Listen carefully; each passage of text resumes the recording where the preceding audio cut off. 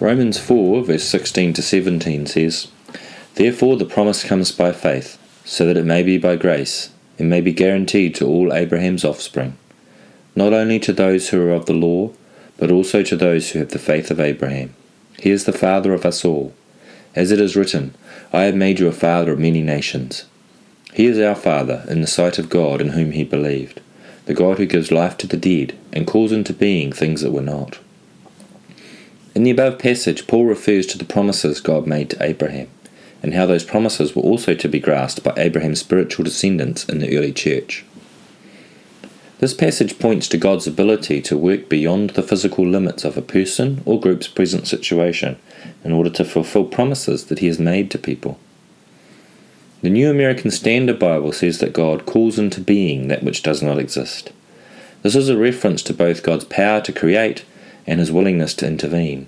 It presents his followers with hope when they experience times of struggle and encourages them to exist. The New American Standard Bible says that God calls into being that which does not exist. This is a reference to both God's power to create and his willingness to intervene. It presents his followers with hope when they experience times of struggle and encourages them to exercise their faith in him as their Lord and Saviour. There's a link here to prophecy, especially when that prophecy can be clearly recognised as a message from God. In Genesis 18, we see that Abraham received visitors who confirmed that he would have a son, a significant step towards his God-given destiny to be the father of the nation of Israel. This is the promise that Paul is referring to when he extends the fatherhood of Abraham to the Christian community.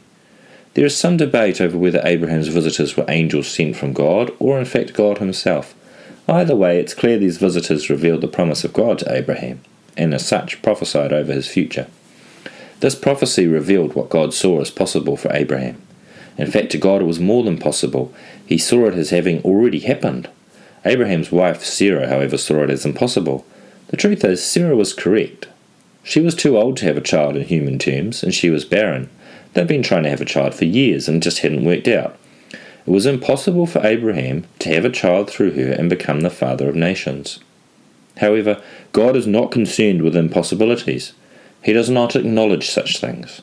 He simply changes them from impossible to not just possible, but done and done completely. Today many Christians believe the story of Abraham. They believe God can act and perform miracles. However, that doesn't mean they expect him to perform any of them in their own lives or communities. Believing God can act is very different from having faith that he will act. Numerous Christians around the world believe the miracles outlined in the Bible really happened and are wowed by reading the miracles of Jesus when he walked among men. Many people accept that miraculous interventions have taken place in the lives and service of famous historical Christians. A large amount of churchgoers even believe that today great men and women of God see miracles performed by the divine power of the Lord. However, it's harder to believe that a personal miracle will actually happen, that a godly intervention will occur and allow the individual or their group to overcome. Prophecies are encouraging, yet sometimes individuals find the events or actions depicted in prophecy too far from where they are. The destination described in the prophecy may seem so far removed from where the individual is at presently that they cannot perceive how it can possibly happen, even in the distant future. How do these people find the faith to accept God's promises? It's easier for a person to accept God's promises and hold firmly to them when they understand a little of what motivates the Father, the Son, and the Holy Spirit. While God is never going to be fully understood by humankind this side of heaven, the Bible narrative gives us some indications of the things that motivate God in his dealings with people. Firstly, God loves people, and in fact he loves his entire creation. This is perhaps most clearly seen in the famous words of the Apostle John. For God so loved the world that he gave his one and only Son, that whoever believes in him shall not perish but have eternal. Firstly, God loves people, and in fact he loves his entire creation. This is perhaps most clearly seen in the famous words of the Apostle John. For God so loved the world that he gave his one and only Son, that whoever believes in him shall not perish but have eternal life. Since God loves his people and his creation, he wants the best for them. To put it simply, God wants what is good for his creation as a whole. With humans, though, he has a special relationship. Humans are destined to be his covenant partners.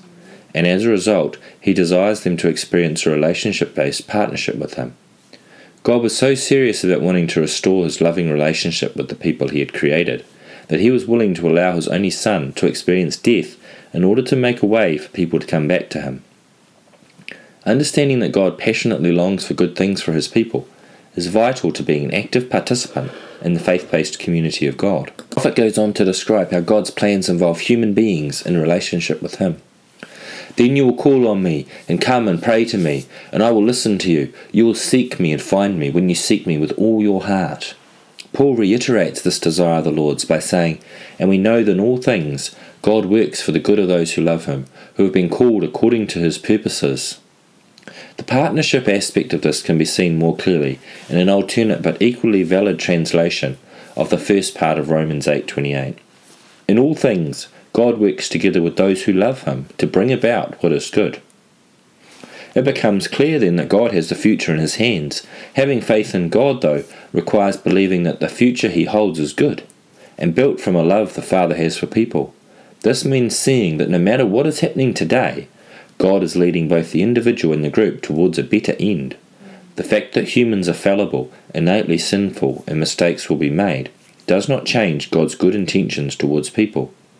Knowing that God loves people and that he desires good for them allows faith to grow, and people to begin to have confidence in what we hope for, assurance about what we do not see, as it says in Hebrews 11 verse 1. In closing, if this confidence in God is going to positively impact on believers' lives, it needs to be part of our decision-making process. That is, for people to have a relationship with God, they need to look for the intervention of God to happen. They will need to make changes in response to the godly intervention when it occurs. In turn, if the direction God desires is known, then it will be wise to head towards that in faith, confident that God passionately loves people and he has a plan for each person and a strong desire to give them a hope and a future.